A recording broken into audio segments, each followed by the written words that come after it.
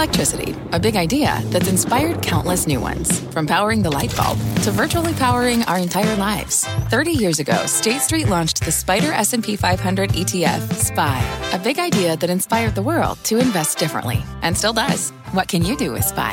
Before investing, consider the fund's investment objectives, risks, charges, and expenses. Visit ssga.com for a prospectus containing this and other information. Read it carefully before investing. SPY is subject to risks similar to those of stocks. All ETFs are subject to risk, including possible loss of principal. Alps Distributors, Inc. Distributor. You're listening to The Exchange. Here's today's show. Hi, everybody. I'm Kelly Evans. Here's what's ahead on The Exchange this hour. Fresh comments from the Fed and fresh concerns out of China. Investors trying to make sense of it, and stocks are trying to end on a positive note, but are still down for the week. At the moment, the Dow's up 88, the S&P is up 12, and the Nasdaq is up 42.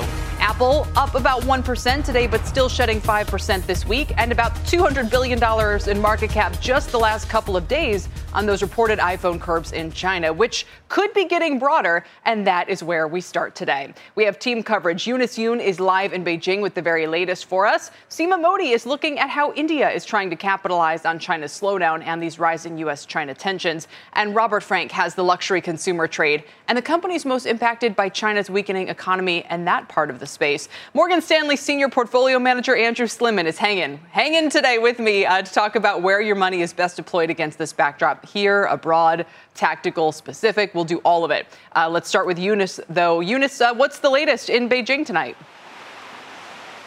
Well, Kelly, the restrictions reportedly not only apply to certain state agencies on a national level, but also at local governments as well. The Nikkei has been reporting that Apple Watches as well as AirPods are on restricted lists at state firms as well. And this all comes as Apple rival here, Huawei, had said that it is now taking pre-orders for another new, what it calls most powerful model of their phones. The company says that the new Pro Plus has a lot of different features, greater storage and memory than the Mate 60 Pro, which was launched last week when U.S. Commerce Secretary Gina Raimondo had come to China. That phone has been operating at speeds close to 5G. This one, the company says, has another homegrown highlight, satellite messaging via China's own Beidou satellite system. Now, shares of Huawei suppliers rallied on the news. Apple suppliers, though, fell. The company, as well as the government here, hasn't really been commenting, although the foreign ministry did have something to say about the U.S. investigation into whether or not Huawei or its suppliers had violated U.S. export controls with this new phone. The foreign ministry said that this probe is an unreasonable suppression of Chinese companies and that it only strengthens, they say, China's determination for IT breakthroughs. Kelly? So, Eunice, I guess the question now is, there have been some notes reacting to this and saying maybe it's more bark than bite. What would your sense from, being there tell you? I mean, is this a lot of theater, or is there going to be, some more muscle behind China looking to maybe elbow the iPhone out of its market? Well, it's difficult to say, as we spoke about yesterday, because of the economic incentives, as in potential job losses that you could see here. There are reasons why you could believe that there are brakes on what the Chinese government might want to do. At the same time, the leadership here, President Xi Jinping especially, has shown that national security is really primary to the way that they are running this country. And so that potentially could take precedence over the economic incentives in this case as well. Yeah. Well, Eunice, thank you very much. Eunice Yoon following the story. Andrew, I'll turn to you. Not a China bear. You are not. So even with everything that's happening now, you don't get the sense a little discomfort in the stomach? Well, there is a little discomfort, but I do think it's maybe what you said before, a little bit more theater than anything. Never lose sight of the fact that the Chinese government needs the economy to recover. And it's taken longer than our post-COVID recovery, but they need to keep the economy moving, people moving upwards and to the right. But I'm going to say something controversial. What if they can't? We know they need to, But they're like Eunice said, part of it is a choice, right? They're not doing the knee-jerk, everything possible to throw money at the problem, make it go away. But like analysts like Derek Scissors have been pointing out, these problems are 15 years in the making. Right. Maybe there's just not much they can do, especially on the demographic front. Right, but what you asked me are they going to do things that would shoot themselves in the foot? And I'm not sure that's happening. So this reminds me a little bit more of early in this Trump presidency when there were these same issues and then they dissipated as we moved on to other issues. My sense, which is not to say I think that's a real concern. Demographics is an issue, but never underestimate the consumption desire as you move into the middle class. I think that's a huge demographic commentary that you have to keep in mind. But would you, as we talk about kind of the investment angle on this, you could do something broad with Chinese stocks, which seems maybe the most risky because it's underperformed for a very long time. You could do something tactical. I mean, we always hear play the Chinese middle class, play the Chinese consumer, play the Chinese. What do you think is the right kind of tactical move here? I think it's to play the Chinese consumer. And whether that's in consumption companies in China or that's global consumer companies, I'm still willing to bet on that over time. And I like what Jim Cramer said last night. Let's wait for the data. Let's actually see the facts before we overreact. Do you give names or you just, Well, I think we'll get into this, I'm sure. But I think these luxury names in Europe, which have sold off recently, are very intriguing because I do believe there is a desire to walk around with that handbag LVMH that says, and Gucci. I've arrived. Yes. I've arrived. All right, we'll circle back to that in a minute. Stand by because one other trade gaining momentum right now has been India, which is outperforming China handily this year. You can see it there. President Xi is also skipping the G20 in India this weekend, which could be another tailwind for India at least. Let's bring in Seema Modi for more. And Seema, that divergence growing even more pronounced in recent weeks.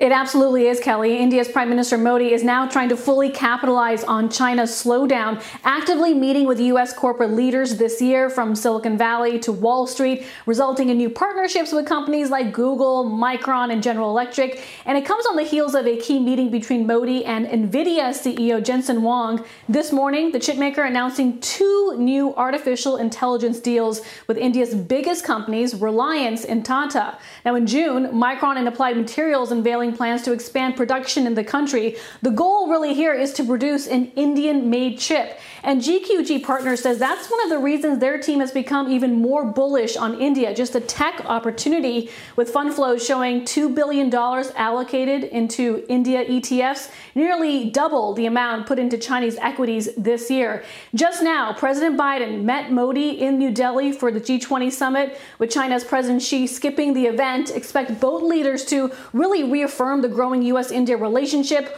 On the agenda, from what we're hearing, debt forgiveness for smaller emerging markets, congressional approval of General Electric's fighter jet engines, and speeding up visa approvals for Indian talent, including engineers and software experts. Kelly. Seema, just to follow up, for those who would say, well, generationally, India has just not been as productive as China, is this time different? It's different because now you're starting to see more of these joint ventures and partnerships come together that will help elevate India's infrastructure and, create more of those opportunities. So when GE announces a deal, when Applied Materials or NVIDIA does something similar, that certainly gets the attention of investors because it shows them that India is now being receptive to the opportunity. Yeah, Seema, thank you very much. So many things here, Andrew, when I think about just the S&P 500 broadly. And you say, okay, well, 7.5%, let's say, of sales to China. What are we supposed to do with that exposure? I mean, in the past, that would be 2x, right? You would say, okay, 7.5% exposure, but maybe you get double the growth you'd get elsewhere.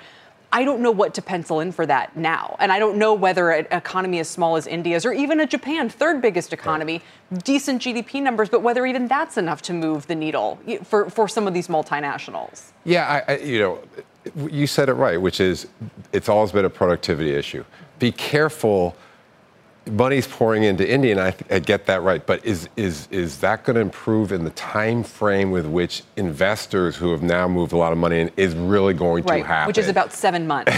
7 months? Yeah. That might be too long. 60 days, yeah. I mean, be careful of that, which is not a bad commentary on India. It's just I think that's an issue. And that's why I'm a little less pessimistic on China, which has been a very successful area until recently. Right. And I still think this concept of they've got to have their economy recover will ultimately play out. Ultimately reign supreme. What about the U.S. dollar, which has really surprised people with its strength this year? I think yourself included. Me too. To many people, they think, well, the success of even a market like Japan is just the flip side of its weak currency. That's correct. And I think it creates an opportunity, which is the dollar went straight up for a decade, right? And non-U.S. investments were bad versus the U.S.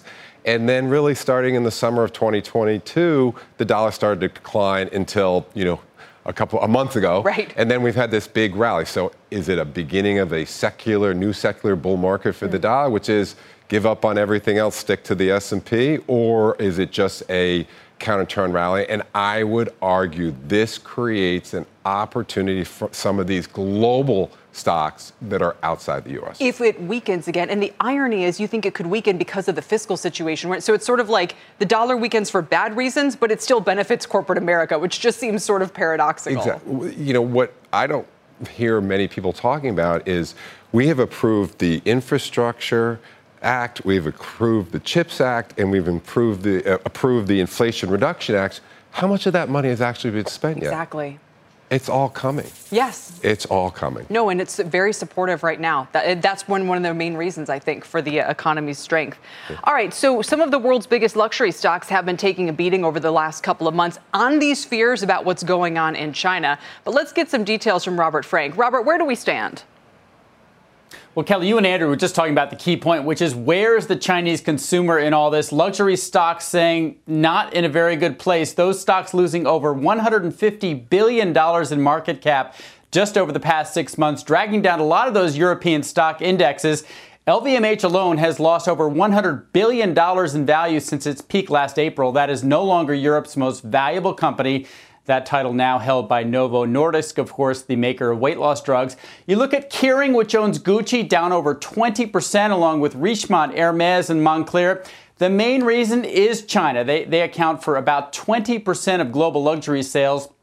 China's slowing economy, the property crisis, youth unemployment, falling consumer demand, all that expected to hit the affluent and aspirational consumers. HSBC saying in a research note that, quote, sales in mainland China are bound to decelerate quite visibly. Now, luxury companies had hoped that the wealthy Chinese would be immune to all this, but many of them are actually leaving the country.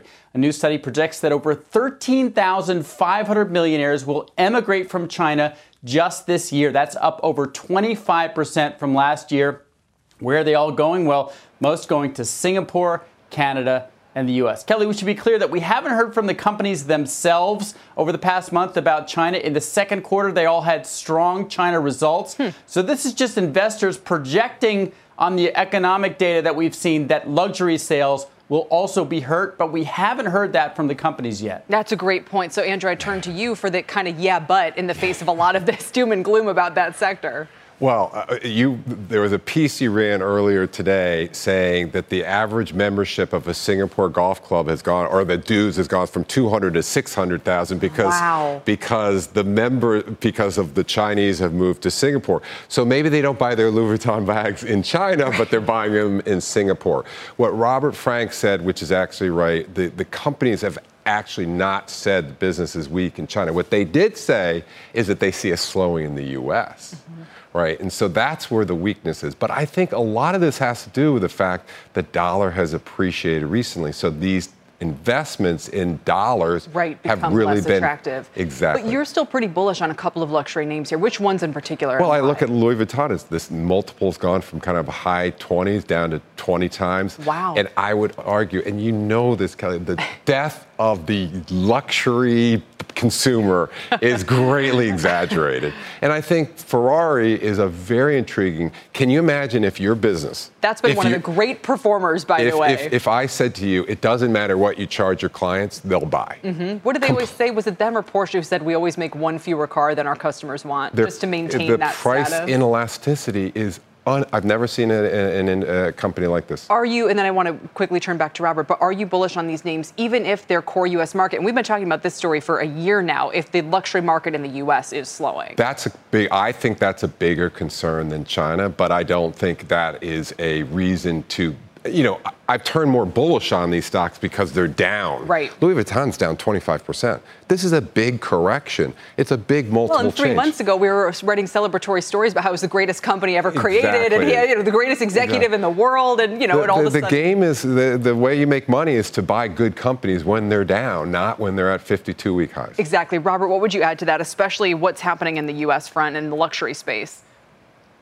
No, Andrew's absolutely right. The big concern in the second quarter was the slowdown in the U.S. At least Asia had made up for that deficit. The question now is, does that last leg of the stool, Europe's weak, America's now weak, does the last leg, which was Asia, start to fall apart? I'd also echo his point about Ferrari. I interviewed the CEO of Ferrari 3 weeks ago, and Benedetto Vigna told me that demand in China has never been stronger. They've got a new SUV that they're launching. That's a very great product in Europe. So, Ferrari's doing well in China. We just don't know, like much of China, what's happening with the Chinese consumer until we get those third quarter results. All right. All the more reason to look forward to it. Thank you both. Really appreciate it. Robert Frank today. And Andrew, thanks for all your time. Andrew Sliman joining me from Morgan Stanley. Coming up, could inflation actually be coming down faster than expected?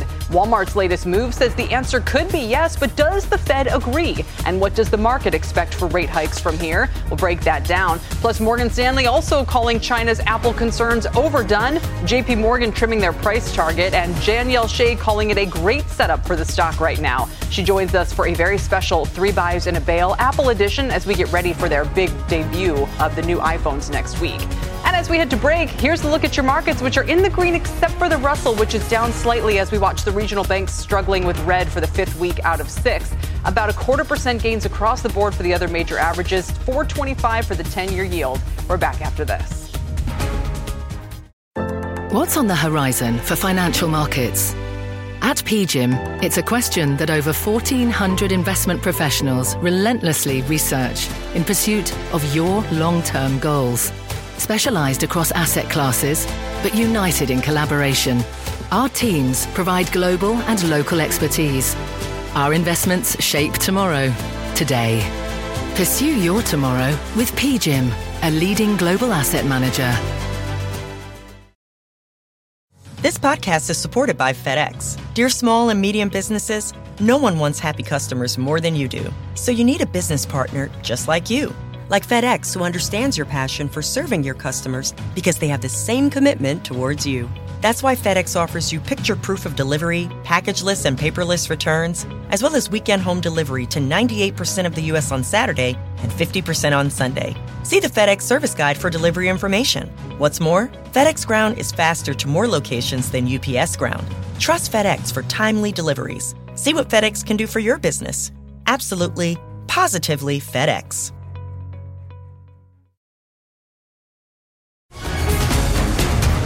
Welcome back to The Exchange. Is inflation actually subsiding more quickly than expected? Investors are starting to take note as just this week, Walmart wages have dropped compared with 3 months ago. Kroger says disinflation is occurring at a greater rate than originally anticipated.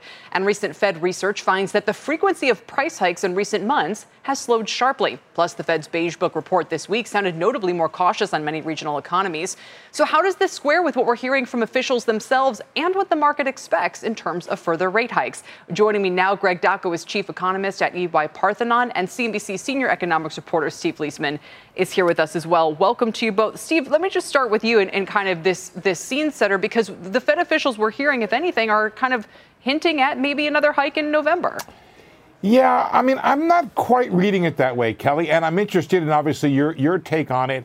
I have found Fed officials to be very much in the middle. I mean, when John Williams says policy is in a good place, you got to take note of that. That's a phrase that Powell has used in the past to sort of say, hey, we're okay where we are. Now, good place could mean we have to hike a little bit more, but and then you have Susan Collins say that we're at or near the peak rate. So I find that, the market has been struggling, but I feel like it's not struggling because of what the Fed's been saying. I feel like it's struggling because of a whole bunch of other reasons. The Fed, I don't think, has been really hawkish in that sense. Yes, they're watching it, they're concerned. True. And I think just real quickly, it's important to note some of this data that we've been all very excited about could be revised. And we had Waller on earlier this week, and he said, you know what? We've been burned before. So that's why they're a little bit more circumspect about the progress. Greg, I think you're in the pause, we're done camp. Either they are or they should be. And, it was in response to that ISM services report that we saw, I think the November rate hike odds jumped to above 50%. But Steve's right, Greg, that, we haven't heard officials, I guess, being too, hawkish or kind of running this policy of, well, we better err on the side of one more or else. Yeah, policymakers are being very careful as to what they say. I think the mot du jour is really going to be proceed carefully going forward. They want to essentially highlight the possibility that there will be a pause, and we think that's going to be the baseline forecast. We think the Fed is done with its tightening cycle, but they don't want to essentially exclude the possibility of future rate hikes should either domestic demand prove stronger than expected or the labor market show less easing than expected. Those were the two conditions that Powell highlighted during his Jackson Hole speech. So I think it's going to be a nuanced message, but I think really, given what the data is showing, given how inflation has been evolving, how the labor market has been evolving, I think the Fed is done with its rate hike cycle. How would you describe inflation evolving, Greg? I mentioned a couple of kind of anecdotal data points, but what do you think is really going on here? I think it's very interesting because there's this debate about the last mile of inflation, getting inflation down from 3% to 2% being the most difficult. I'm not necessarily sure that that's the case. We are seeing evidence that a number of inflationary measures, inflationary gauges are pointing towards faster disinflation than initially expected. You're seeing that the housing disinflationary impulse is going to accelerate. That's going to put downward pressure on core inflation. You're seeing PPI inflation also on the downside. You're seeing import price inflation on the downside. You're seeing wage growth evidence also showing more signs to the downside. So I think inflation will continue to slow in the coming months. It will be a bumpy process. We know higher energy prices are going to disrupt the momentum over the next couple of months. But as we move into 2024, we see slower economic activity and stronger supply. I think that's going to continue to put downward pressure on prices, and businesses will be looking at inflation no longer as a one-way bet, but really thinking hard about their pricing strategy in this environment. Absolutely. That's a whole other chat about earnings as well. Steve, what would you add? I would add that, look, the market has this binary idea about the Fed. They're either on or they're off. In other words, they're either hiking or cutting. The Fed does not want that to be the set of choices that the market is embracing. And one of the reasons why they keep hope alive that there could be another rate hike is because they don't want the market to start pricing in cuts right away. They do not want to have the added stimulus of rates coming down. Now, I think that it would be a wonderful thing to happen in the sense that you might get a positive slope to the yield curve, which I think would help the economy in all sorts of ways. But that's one of the reasons they keep that idea alive, is because they don't want you to think about cuts. If the Fed could get the market to trade with nuance, it would welcome it, but it can't. Greg, quick last word. I think Steve hit it on the dot. I mean, we are in an environment where the Fed does not want it to show its cards, essentially, and have investors price in rate cuts next year. I think, what Steve highlighted is very important. The Fed is going to be focused on real rates. How restrictive is monetary policy given nominal rates and inflation? And as we move into the winter, there's going to be a greater discussion around policy recalibration focused on the real rates. I don't think rate cuts are coming before the end of the first quarter of next year, but that will be an increasing topic of discussion as we move into the end of the year. All right, we'll leave it there for now, gentlemen. Thanks, Greg Dacko and our own Steve Liesman. Speaking of disinflation, rent growth is on the verge of going negative for the first time in decades. Diana Olick brings us that story. Diana? Yeah, apartment rents have been cooling off sharply for several months, and they were still slightly higher year over year in August, but they may be on the verge of going down. And take a look. Rents up just 0.28%, according to RealPage. Compare that to a year ago when rents were posting 11% annual growth. With the exception of a very brief drop during the COVID lockdowns, rents have not gone negative in well over a decade. And when they did, it was due to recession hitting demand. That is not the case now. Apartment occupancies nationally are at a pretty healthy 94%, which is right along historical norms. That's thanks to high mortgage rates combined with high home prices. The issue now is just a massive amount of supply. New units this year at a 50-year high with over 460,000 units alone. We've talked about this a lot, over 1 million new units in the past 3 years. That's a record. And much of that supply is on the higher end. So renters have more options, landlords have less pricing power, and turnover is increasing. So while rents nationally have not gone negative quite yet, they have in several local markets. Austin, Phoenix, Vegas, Atlanta, and Jacksonville seeing the biggest drops. Now, looking ahead, supply should remain high through next year, but new construction has actually dropped a lot this year due to financing and other challenges, so that may help put a floor on the rents. Kelly? And as we've discussed, good news for consumers may also be more pain for those exposed apartment rates. But for now, an important moment to highlight. Diana, thank you very much. Our Diana Olick. Coming up, 19-year-old Coco Gauff clinching a spot in her first ever U.S. Open final. But did AI see it coming? The key role artificial intelligence is playing in this year's U.S. Open is ahead. And if you're a Charter cable customer, you'll have to watch that U.S. Open final on something other than your linear TV as the dispute between ESPN's parent company and Charter passes the 1 week mark. Shares of both Disney and Charter are down 4% since the blackout began. We're back right after this. At Capella University, you'll get support from people who care about your success. From before you enroll to after you graduate, pursue your goals knowing help is available when you need it. Imagine your future differently at capella.edu. Welcome back to The Exchange, everybody. I'm Tyler Matheson with your CNBC News update at this hour. Former President Donald Trump is asking to move a Colorado state lawsuit up to federal court. Earlier this week, a group of 6 voters filed a lawsuit to remove Trump from the 2024 ballot because of his actions in the wake of the 2020 election. Trump's team argues that the case belongs in federal court because it centers on the 14th Amendment to the Constitution. New Hampshire, Arizona, Michigan preparing similar challenges to Trump's eligibility to be on the presidential ballot. The United Nations released a report saying its goal of achieving gender equality by 2030 is impossible because of broad bias against women. The Gender Snapshot 2023 referenced inequality between men and women around the world in health, education, employment, and positions of power. The report concludes there is active resistance to equality efforts under investment, which slows progress or even reverses gains already made. And the White House announced $26 million in new funding to improve aviation safety after a series of near-miss incidents.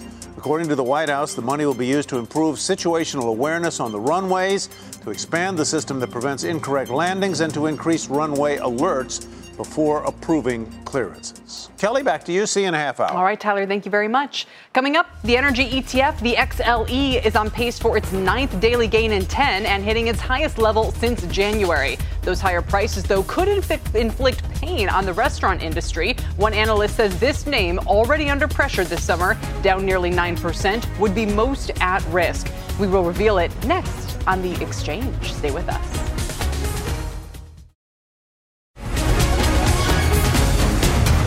Welcome back. It's been a decent year for restaurant stocks, especially those catering to the higher-end consumer. But can it last? Raymond James downgrading Dave & Buster's to outperform from strong buy and lowering its price target after comps came in weaker than expected last quarter. Ray J warning the second half could see more of the same, keeping the stock range-bound, and shares are down 12% this week.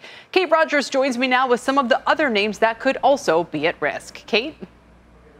Hey, Kelly, BTIG out with 2 notes over the last week, laying out some potential vulnerabilities in this space. The first list, key names to watch as student loan repayments resume in October. Peter Saleh saying the resumption will have a, quote, adverse impact on spending, but will likely remain a modest issue for the industry. 63% of BTIG's survey respondents said they'd dine out less or spend less when dining out once those loan repayments resumed. He calls out a few names that stand to be most impacted due to their higher price point and more educated customer bases: Starbucks, Shake Shack, and Chipotle. Now, a second note calls out crude, breaking out while the consumer is looking stretched, pointing to some vulnerable charts in casual names Cracker Barrel, Darden, Dine Brands, and Texas Roadhouse. But Wells Fargo has some bets in the fast food space in this environment, naming McDonald's and competitor Yum Brands, which it says are tracking ahead in terms of a forecasted slowdown on the street, and it's positive on those 2 names into a softer spending backdrop, despite some recent share pullback and some softness weakness in the month of August. Now, year-to-date, McDonald's is up 5%. Yum is lagging down just about 1%. The names, as you mentioned, that are best performing for the year so far are those stocks that are correlated with higher price points for consumers when it comes to meals. Shake Shack, Sweetgreen, Chipotle, those are some of the more vulnerable names that have been listed out there. But again, the best stock performers of the year so far, Kelly. All right, Kate, thank you very much. Our Kate Rogers. Let's talk a little bit more about not just those student loan payments posing a potential risk to spending. Gasoline prices are also sitting at levels not seen this time of year in more than a decade. The national average now more than $3.80 per gallon, according to AAA. But my next guest is actually bullish on the full-service restaurants like Bloomin' and Cheesecake Factory. For more, I'm joined by Andy Barish, equity analyst at Jefferies, covering the restaurant space. Andy, welcome. Hi, Kelly. Good afternoon. I don't often see people really excited about full-service casual dining. That was supposed to be a dinosaur, a relic of the past. And why is this a moment of opportunity for them, do you think? Yeah, a couple of things. I think the sales environment is normalizing, that's for sure. It's always hard to tell what the causes are. But, the middle to upper middle income consumer, I think, is in a good position and will continue to be. And that's kind of matches up with the demographic of the typical casual dining customer. And that category also saw the most, I would say, structural improvement over the past, 3 years and then coming out of the pandemic in terms of an incremental layer of sales from off-premise, much lower amounts of capacity in the category via closures, as well as some margin improvements that were found just given the challenges of the early days of the pandemic. Interesting. So, it's kind of like as long as that consumer hangs in there, then this space in particular should be fine. And valuation, you think, also argues in their favor? Yeah, Kelly, I think these stocks have been battered around by the recession that supposedly has been happening the last 18 months or so, and it has clearly not happened. There are some other recent pressures, traffic, as sales have normalized following a big period of revenge spending and socialization and getting out. Traffic has gone negative again, which is a little bit of a headwind for the stocks. We've also heard on the weight loss drugs here recently in the last month or so what that may or may not do for demand over the medium to longer term. But needless to say, the valuations at the low end of historical ranges, most of these stocks are trading at 5 to 7 times forward EV to EBITDA. Are already reflecting kind of pretty significant slowdowns, whether or not that comes from the economy or some other factors. Interesting. I was struck that you said the Italian restaurants are doing especially well right now. Is Olive Garden back? You mentioned Maggiano's. What is it about this theme right now?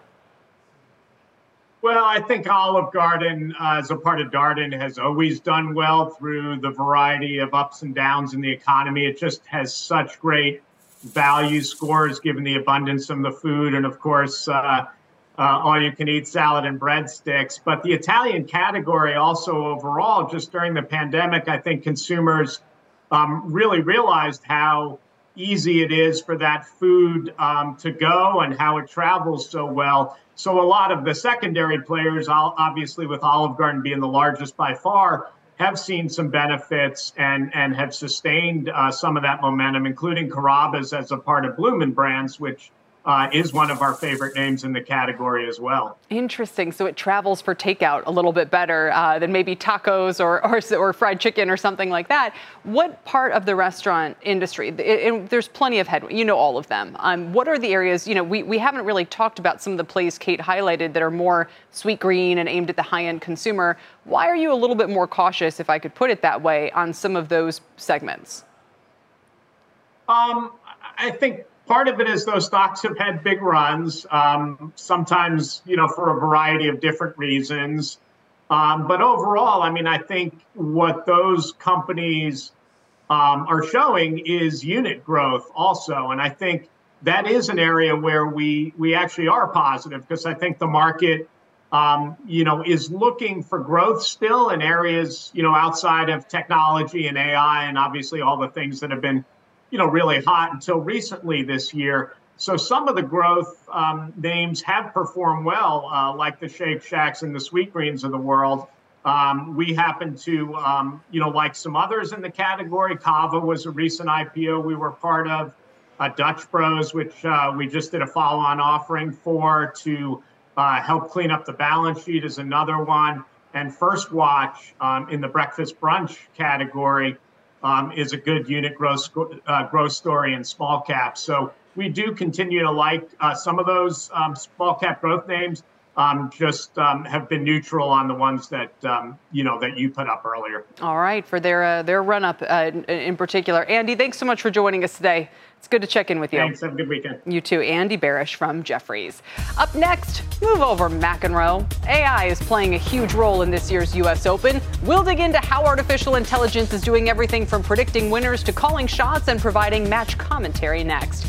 And just moments ago, Square announcing on Twitter or X that its payment processing services have been restored after an outage that started around 3 p.m. Eastern time yesterday. Its shares are still down 5% today and more than 8% this week. We're back after this.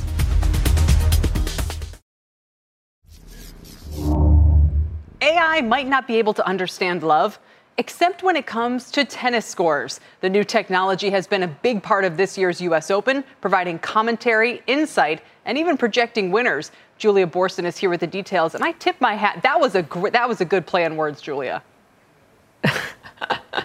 Well, Kelly, if you've been watching the U.S. Open this week, you have been benefiting from artificial intelligence. The USTA has been using IBM's Watson AI to provide commentary on what's happening in every single match.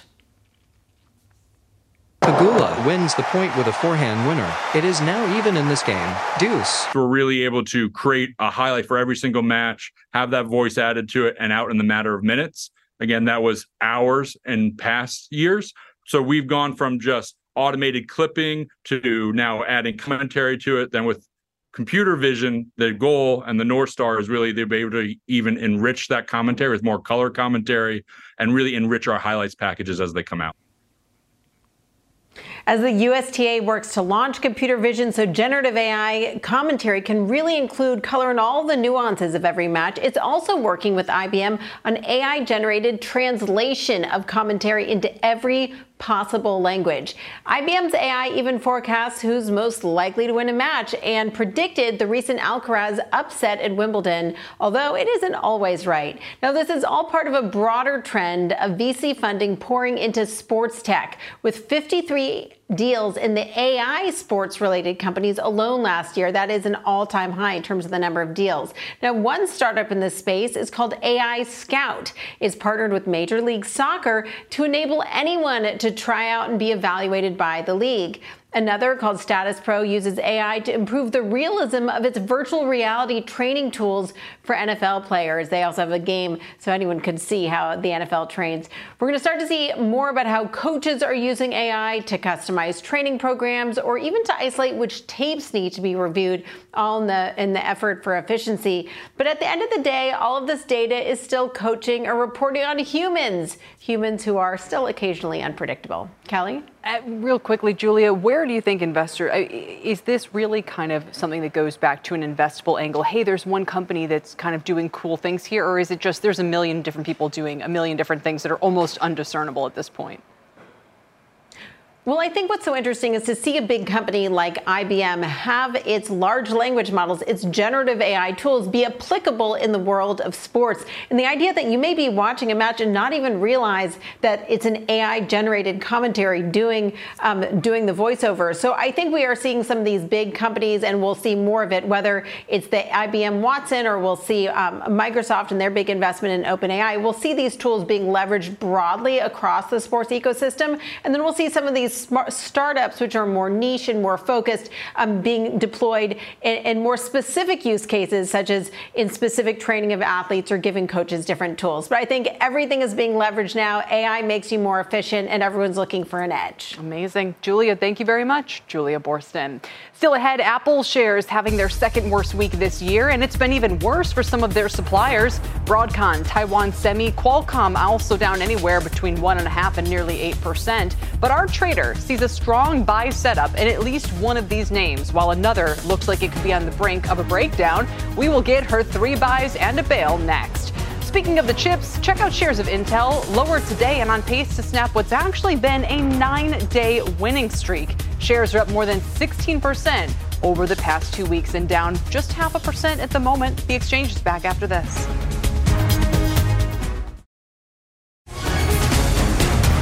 Welcome back. Apple getting hit on all sides this week between the EU gatekeepers list, China's iPhone ban for government officials, and growing competition from Huawei. And the company's suppliers are under pressure as well, all right before its big iPhone launch event next week, which is also typically a bearish time for Apple shares. So what should you do with all of these stocks here? It's time for 3 buys and a bail, Apple edition. Joining me now is Danielle Shea, VP of Options at Simpler Trading. Danielle, great to have you here. Welcome.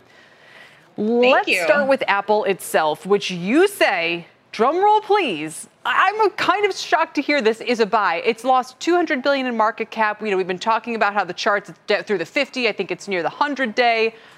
What makes you look at this and think maybe a la Morgan Stanley, more bark than bite here and you'd be a buyer?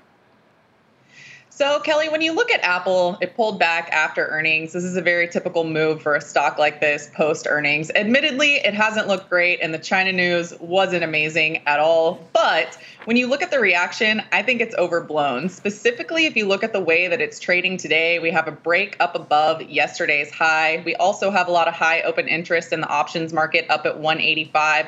So I'm targeting 185 going into next week in the options market. And additionally, I'm going to hold on to my long-term Apple shares. All right. So there you have it. And that kind of gives us the broader backdrop against which we'll talk about some of these other names. So let's dig into the suppliers like Broadcom, only down about 2% on the week, but they also posted quarterly earnings. A miss on cash flow and guidance. Its deal with VMware is reportedly under review by China. This one's a buy for you, though. So, Kelly, when you look at Broadcom, I'll say that I own the shares here. I'm not going to be buying more after the huge move that it's had this year, but it's an amazing trading vehicle. It's, again, normal for a stock like this to pull back post earnings. And what I'm seeing is that it's in consolidation mode. I love identifying really strong stocks that have relative strength in consolidation mode because I like to trade them up to the next level. So I'm targeting $900 a share on Broadcom, and I'm definitely going to be holding my long-term shares. All right, up 53% so far this year. What about Taiwan Semi? It's been a bit of a tougher name, TSMC. That chipmaker's been on a steady downtrend the last 3 months, about 10% lower. They released monthly sales figures for August today, showing a 13% drop year over year, but you'd stick with the stock here. It's a buy for you. So I am holding Taiwan Semiconductor. Yes, it's had a lot of issues with the strife between the U.S. and China. But if you look past the short-term timeframes and you look at the longer-term chart, specifically look at the monthly chart, you can see that it has a strong trend. It has a cup and handle pattern. It's pulled back. It's holding on to support. As long as it's up above 75, about $80 a share, I'm going to continue to hold and buy this one. I'm looking at upside targets into resistance between 120 and 140. Admittedly, those are going to be some critical resistance zones that it may have trouble getting through. But ultimately, I would like to see that monthly chart pattern play out and trade up to new all-time highs. All right, so let's hit your bail. It's Qualcomm, one of Apple's biggest vendors, responsible for the modem chip. Qualcomm shares down about 8% just this week, 10% on the month. And this one, you're warning people to watch the downtrend here, right? Yes, Kelly. So, it's hard for me because I do like Qualcomm and I own Qualcomm as well. But the problem is if you look at the longer term chart patterns, these are breaking down. It's one thing when you have a short term pattern that's breaking down and, intermediate strife. But on the long-term patterns in Qualcomm, on the monthly and weekly charts, you can see that you've broken your upside trend. Specifically on this stock, if it breaks through about $100 a share, I think it'll flush pretty quickly down into 85 to 90. So I'm eyeing this one very carefully, and if it breaks through $100, that is going to be my bail point. I'm going to ask you about another bail because it has nothing to, it kind of has something to do with what we've been talking about, but Starbucks is another name that has China exposure, a stock that has not been doing well lately, and I just wanted to throw out there to people, it's one you're watching also to the downside, isn't it?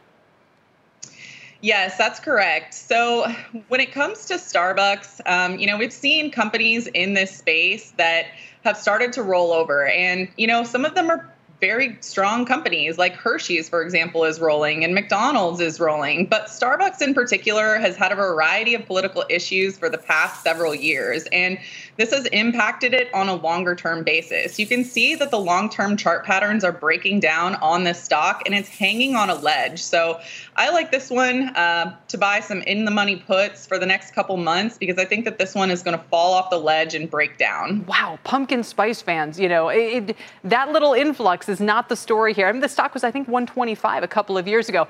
Okay, Danielle, before we go, we got some news on the ARM IPO that it's 5 times oversubscribed according to the Financial Times. Do you need to see the pricing on this before you take a view one way or the other? I mean, they're also part of the Apple ecosystem, and Apple, I believe, is going to be an investor in the IPO. Certainly, I would need to see the pricing on this, but also I would caution investors that IPOs in this market condition in particular are going to be very risky bets because for a time frame, throughout 2019, 2020, 2021, IPOs were amazing trading vehicles. But what we've seen since then is, a lot of these IPOs have imploded. So I would caution investors towards buying any IPO in this market environment. Wow, that is our headline for the day. Danielle, thank you so much for joining us. We really appreciate it. Thank you. Danielle Shea, she does it all. And that does it for The Exchange. You've been listening to The Exchange. Make sure you're subscribed to get each episode every day. Same time, same place. Sometimes it takes a different approach to help you unlock your true potential. With Capella University's game-changing FlexPath learning format, you gain relevant skills you can apply to your career right away. Earn your degree from an accredited university and be confident in the quality of your education. Imagine your future differently at capella.edu. Capella University is accredited by the Higher Learning Commission. Learn more at capella.edu/accreditation.